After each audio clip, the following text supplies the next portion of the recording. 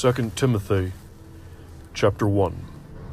Paul, an apostle of Jesus Christ by the will of God, according to the promise of life which is in Christ Jesus. To Timothy, my dearly beloved son, grace, mercy, and peace from God the Father and Christ Jesus our Lord.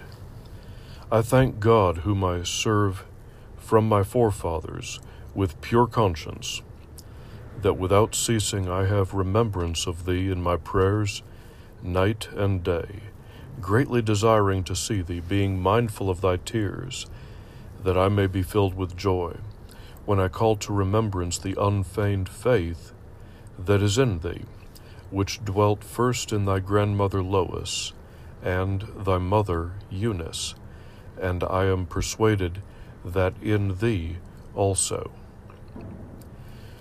Wherefore, I put thee in remembrance that thou stir up the gift of God which is in thee by the putting on of my hands. For God hath not given us the spirit of fear, but of power and of love and of a sound mind.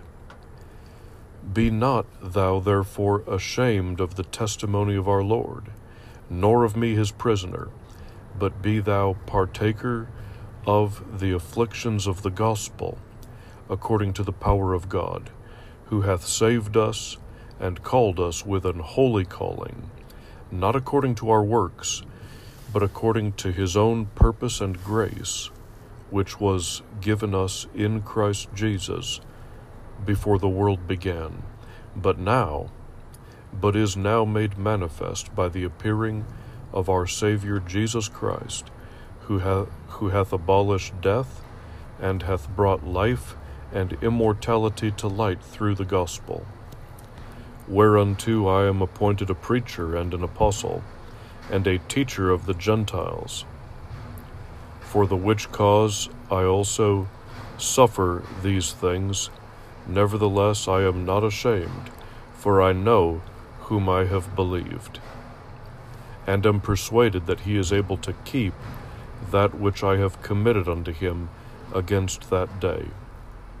Hold fast the form of sound words which thou hast heard of me, in faith and love which is in Christ Jesus.